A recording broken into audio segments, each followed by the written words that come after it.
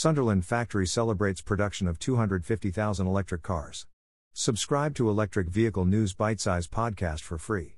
One of the Northeast's largest employers is using one of its flagship electric vehicles to power the lights on its Christmas tree, marking a major manufacturing milestone. Nissan in Sunderland to celebrate the UK production of 250,000 units of its breakthrough Leaf electric car. Using the vehicle's V2X technology, Nissan used the Leaf as a power bank to power the lights on a 32-foot tall Christmas tree outside the factory. The Nissan Leaf's vehicle-to-grid capability, sometimes called vehicle-to-building or vehicle-to-everything, V2X, turns vehicles into mobile energy centers. Drivers can store electricity in the vehicle's battery and send it to the grid, building or Christmas tree when needed.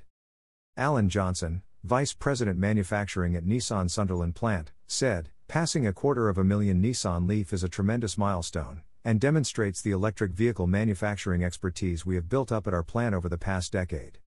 This year we have completely electrified the plant's lineup with the new versions of Qashqai and Juke launched, so lighting up the Christmas tree with our original electric vehicle is a spectacular and appropriate way to end 2022.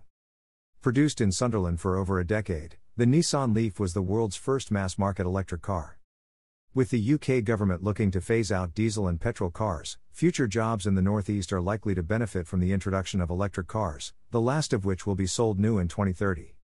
Last month it won approval to build a new lithium refinery in Teesside, the UK's first, and hopes one of the key components of electric car batteries can be made using raw materials sourced entirely in the UK and create thousands of jobs in the supply created in the chain.